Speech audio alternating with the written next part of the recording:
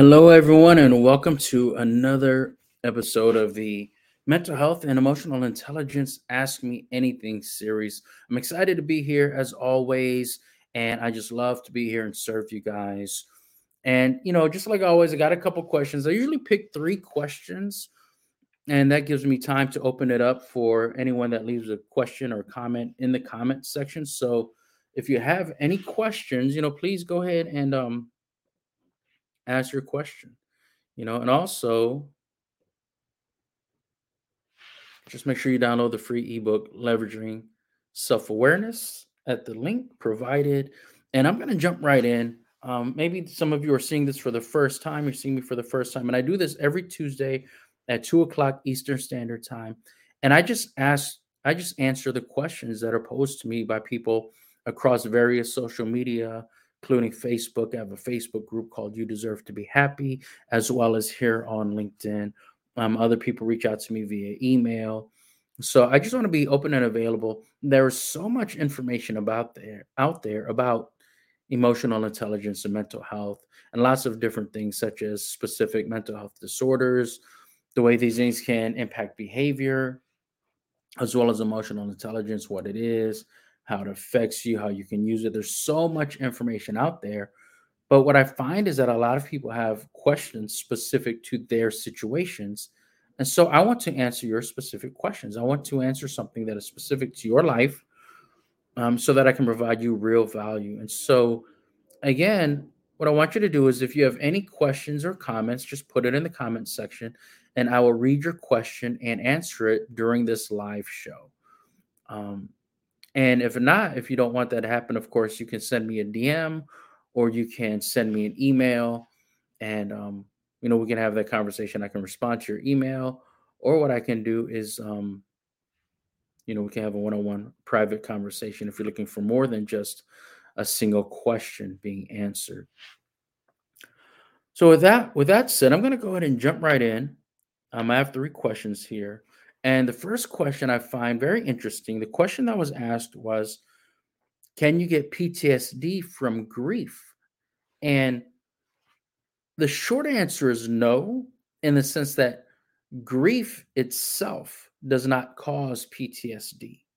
However, there are events that you can experience that lead to grief and PTSD. And a lot of times, what you find is that there are people who are grieving very intensely, and the grieving process may be longer than usual, right, for them. When I say usual, that's very subjective, of course, because everyone grieves differently, and everyone's duration of grieving lasts, a different amount of time. So there's not a specific time length that someone should grieve. There's not a specific level of intensity that we would say is right, whereas something else is wrong. However, there are times where people recognize that they're grieving maybe longer than they should. And maybe they find that they're unable to get their life back on track. Um, and sometimes these people wonder, what's wrong with me? What's going on with me? Why can't I get it back together? And then there's other people who just think they don't want to get it back together. They can't move on. They can't overcome the pain. And so that grief can be really devastating. It can really be destructive in someone's life. But when the grief is really overwhelming and it really takes control of your life, that's not the same as PTSD. So again, the question is, can grief cause PTSD? And the answer is no. But grief can really devastate and destroy people's lives. It's happened where you just have such a connection with someone that when you lose them, it devastates you, right? You're unable to think, you're unable to eat, unable to sleep. And for some people, that can lead to other outcomes or consequences, such as some people grieve so hard and so long that they may lose their job, or they lose their passion for what they're doing. It changes their behavior, rewires their brain in a sense that they feel they have no purpose, and that can ruin other relationships in their lives. And so, really, grief is very powerful, but it doesn't cause PTSD. And I say that because PTSD is a specific mental health disorder with specific criteria. So there are actually people who have post traumatic stress, people who have one or two symptoms, but they don't meet the criteria for an official PTSD diagnosis. And so understand, for someone to be diagnosed with PTSD, they have to have specific behaviors. They have to meet specific criteria as outlined in the DSM 5. The DSM 5 is known as a Diagnostic and Statistic Manual, fifth edition. And when you go to a mental health professional, what they do is they will provide you certain self report questionnaires or tests where you answer the questions, and then they'll see if your questions align with the criteria in the DSM 5. Now, you don't have to have a PTSD diagnosis to receive treatment. You can get help, from anyone. I've had clients that have been suffering from trauma, and I've helped them, and they didn't have a PTSD diagnosis, but there were things that they were suffering from, certain behaviors that they wanted to overcome, and I was able to help them do that. So PTSD is different than grief. Grief does not grief does not cause PTSD, but grief can um, be devastating. So I see I see in the comments, looks like Robert Barry has raised his hand. I don't know if you want to just type in a question, and I'll answer it. I appreciate you being here, Rob. You guys don't know Robert Barry, check him out. He's an amazing guy that has multiple live shows every week. And so definitely go check out his profile. Definitely a good friend of mine, a very professional, very, very good guy. So that's it for that question. But if anyone has any more questions about grief or PTSD, please let me know. I'd love to answer your questions. And again, if you're suffering from overwhelming grief, or if you are suffering from post traumatic stress, regardless if you have any kind of specific diagnosis or not, reach out to me, send me a DM, send me an email. I can show my email address again. It's info@charlestongaines.com. And really what I want to do is I want to help you, right? That's why I'm here, to support you, to serve you, to provide for you, whatever you need. Um, so the next question that I was asked is specific to emotional intelligence, and I love this. I love this question because empathy is kind of like a buzzword, and I think most of the times that I talk about empathy, I say that because there are certain people who have made that word popular. I think there are people who follow certain world-renowned famous people such as Simon Sinek, Gary Vee, Brene Brown. They talk about empathy a lot. And so you got people talking about empathy and using the word empathy without realizing or fully understanding what empathy is. And so when you don't fully understand what empathy is, you don't even know what it does or how it helps. And so the question was, how does empathy help? And the way that empathy helps is, well, first of all, I'm going to just say what empathy is, or the way that I define it. And the way that I define it kind of aligns with what Brene Brown has said about empathy. So empathy really is being able to take someone else's perspective and being able to relate to their emotions about an event. And it's very specific about being able to relate to the emotions of the event, not necessarily the event itself. For example, if you've experienced loss and you understand grief, you've experienced grief, you don't have to experience the exact same thing that someone else did to be empathetic. You understand what grief feels like. And so you can relate to that emotion. And that's what enables you to put yourselves in their shoes to really see things from their perspective. And then when it comes to empathy, when you see someone else's perspective, when you can see it from their perspective, you need to be able to communicate to them that you can relate. You need to be able to communicate to them that you felt this way before, that you understand.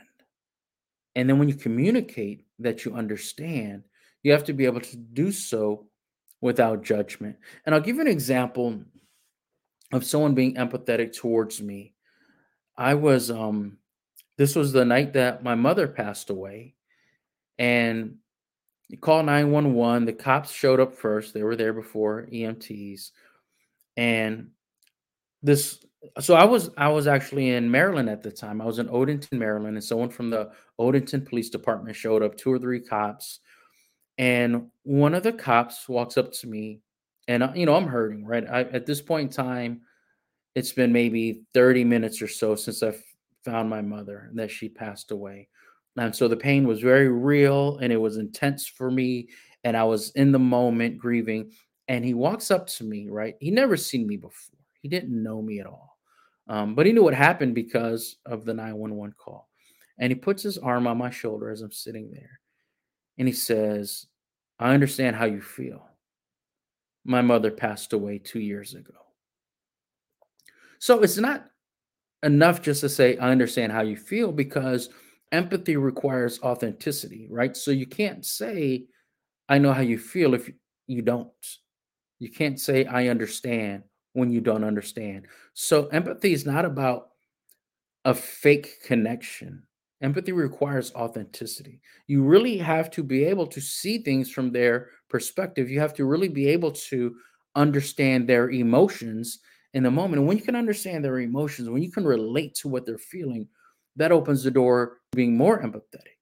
Now, if you cannot fully relate, you can still be empathetic. It's not like a yes or no question where, oh, I've never experienced that, so I can't be empathetic. That's not the case, because even in those situations, you can still put effort into seeing things from their perspective. And then again, being able to communicate that without judgment. And so there are ways that people attempt to be empathetic where they fail miserably. And I wanted to put that out there because if you're doing this, I would ask that you stop.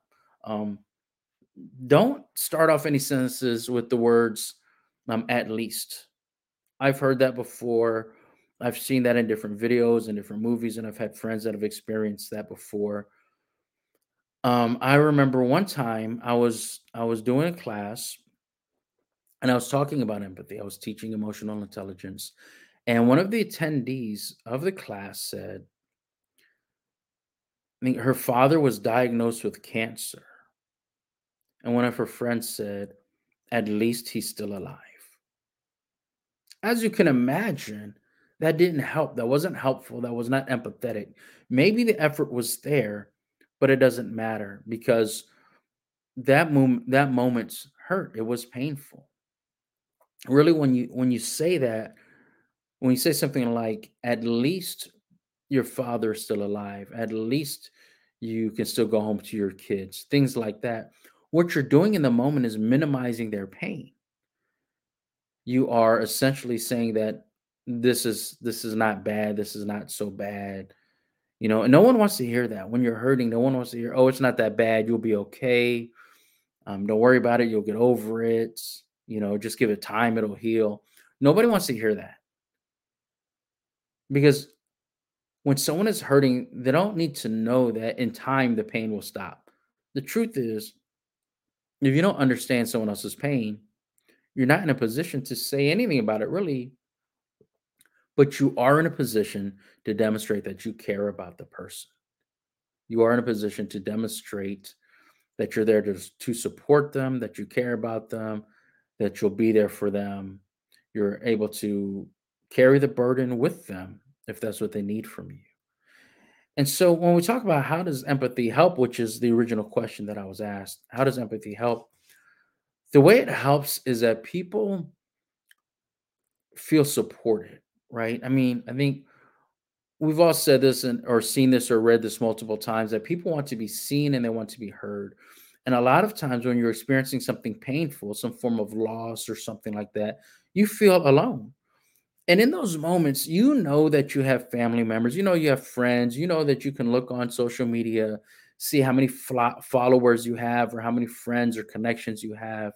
You know that you can see all of that quantitatively. But in this moment, quality is more important than quantity.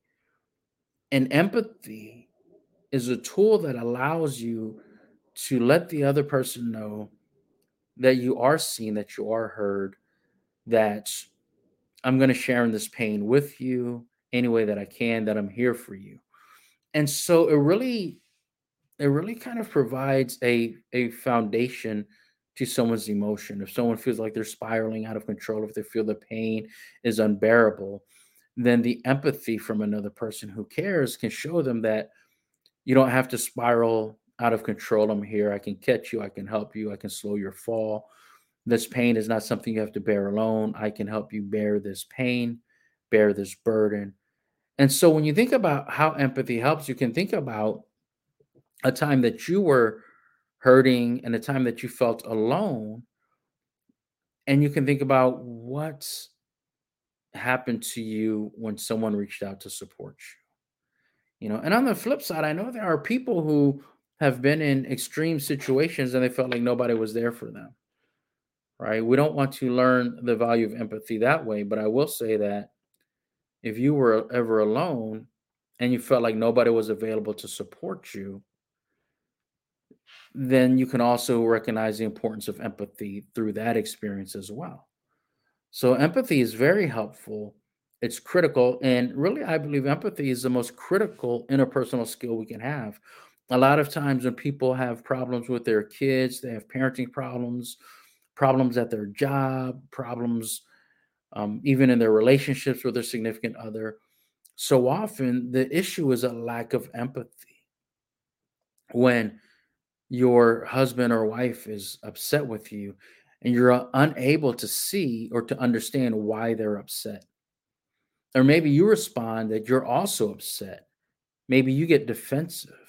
And then in those moments they feel alone. They feel as though they're not supported, they're not seen, they're not heard. And so really those moments are opportunities for you to be empathetic. And so take advantage of those moments, right? And empathy doesn't always have to be verbal, right? You don't always have to say, I understand, I care about you. There's different ways to show empathy, such as if I've been in a situation where my family struggled with the situation and I didn't know how I was going to feed my family. When I say not knowing how I'm going to feed my family, I'm not talking about financially. I'm talking about when you feel broken inside and you just need help. You need someone to step up and do something for you. If you've been through that and you understand that, then you recognize that that is a display of empathy and you can do the same thing for others. When your friends are hurting or when they feel lost or overwhelmed, you can do the DoorDash, you can buy the groceries, you can take the kids out, like take their kids, take them to do something fun so that they can have some time alone just to sit with their grief. Maybe in those moments they don't want to have a conversation. And when you're empathetic and you can relate to their emotion, then you should be able to understand or perceive what they're going through.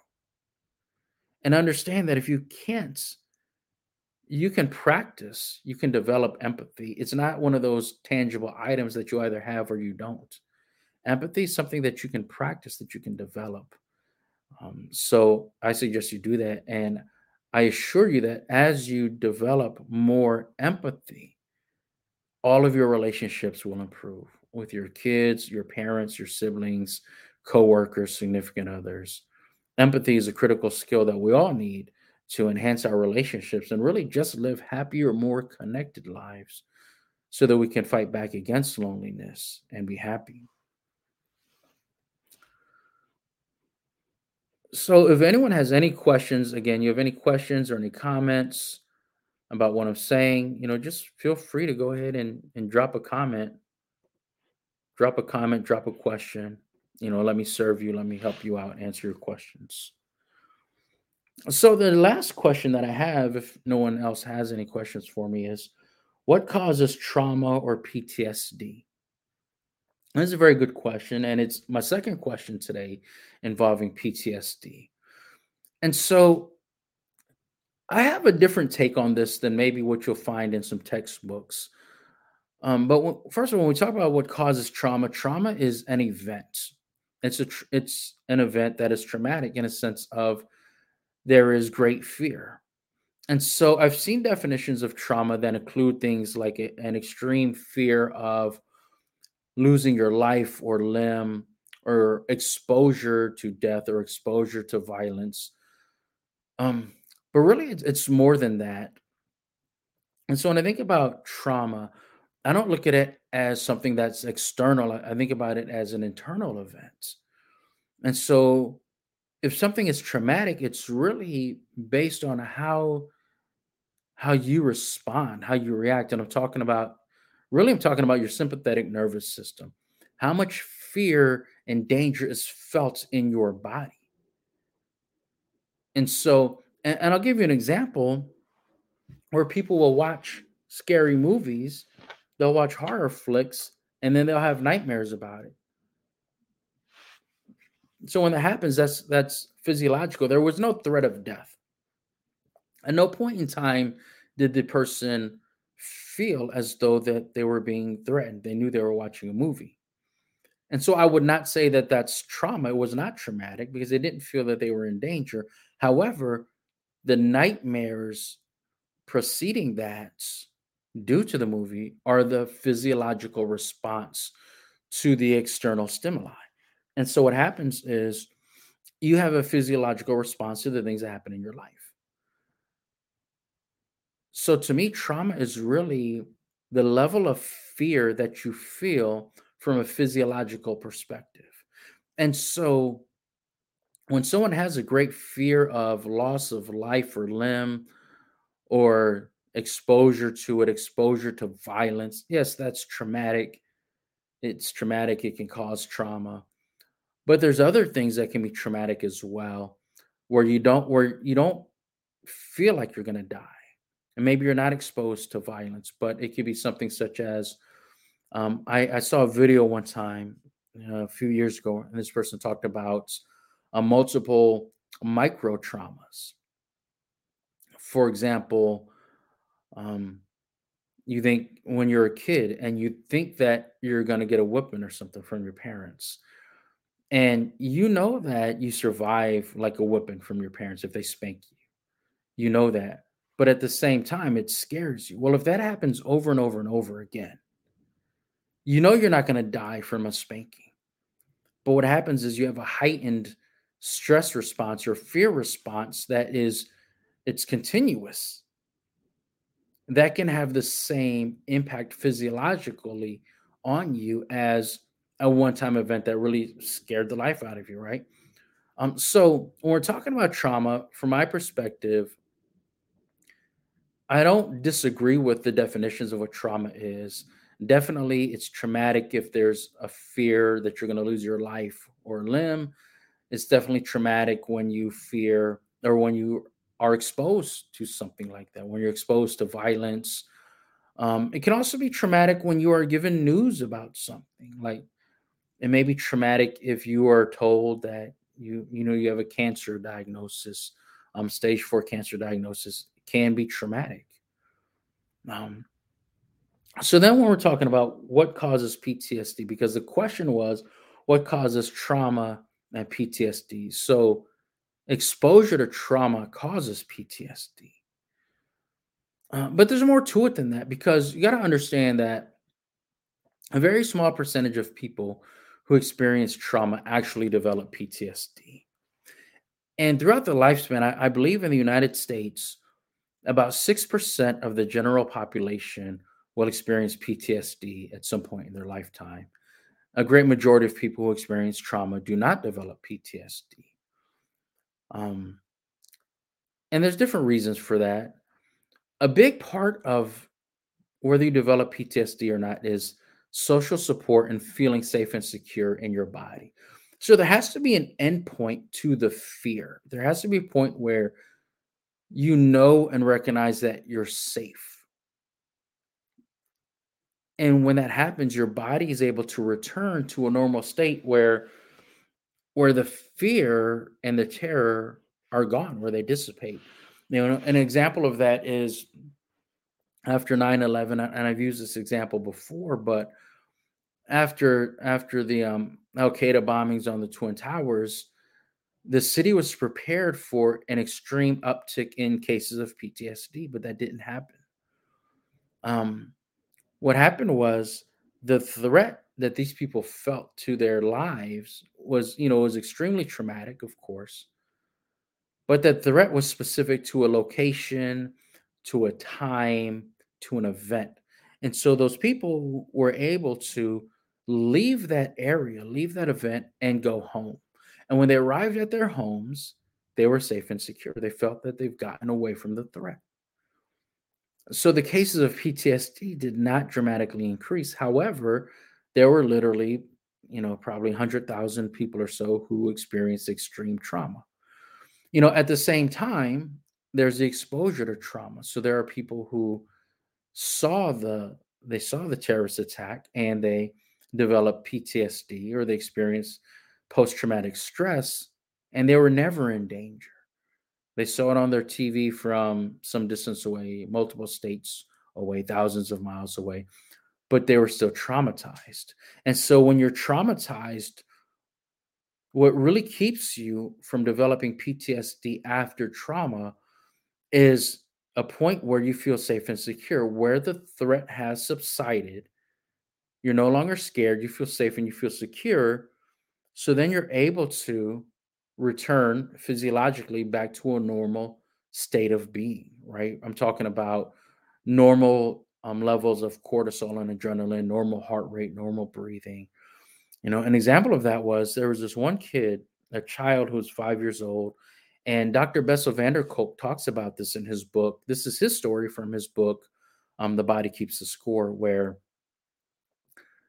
I think it was a couple days after this 5-year-old was asked to talk about what happened. And he was asked, can you draw a picture about what happened? And the reason he was being asked this was because his elementary school was in view of the towers. So from his classroom, he could see the planes hitting the towers. So then he drew the picture. What happened was, when he got home, um, he heard about and saw some of the images of people jumping to their death. He drew a picture, and in the picture was the side of a building, a body falling, and a black circle on the ground. And so he was asked, "What is this circle?" And this child said, "It's a trampoline, so that the people who jumped could bounce and they could survive." I don't know if those are exact words, but I know that it was a trampoline. And so it was fascinating to people that his creativity, his thought process was around saving other people. And the truth is, although he experienced that trauma, and I'm sure it impacted him long term, but he got to a point where he felt safe and secure. He got to a point where the trauma was not able to reach him. And so for so many people, that safety and security is in their own homes. And so that's just an example where trauma can lead to PTSD, but it usually does not. It depends on your ability to get to a point where the threat is over, can no longer reach you, and you feel safe and secure. And one of the primary ways that this happens is through social support. Social support is huge because it's your connection to other people, and they make you feel safe and secure because they're there for you. Social support is really the biggest external factor in deciding if you're going to develop PTSD or post traumatic growth. So if you know someone who's experienced some sort of trauma, be there for them, support them, be empathetic in the way that we spoke about earlier. And you can help prevent people from developing PTSD. You can enhance your relationships. And honestly, you can then live a happier life and help others do the same. So those are the questions that I had today. There are 3 questions. Thank you to everyone who showed up, reacted, left a comment. And if you didn't watch this live, just watch the replay. If you're watching it on YouTube, you can ask your questions in the comments and I will respond.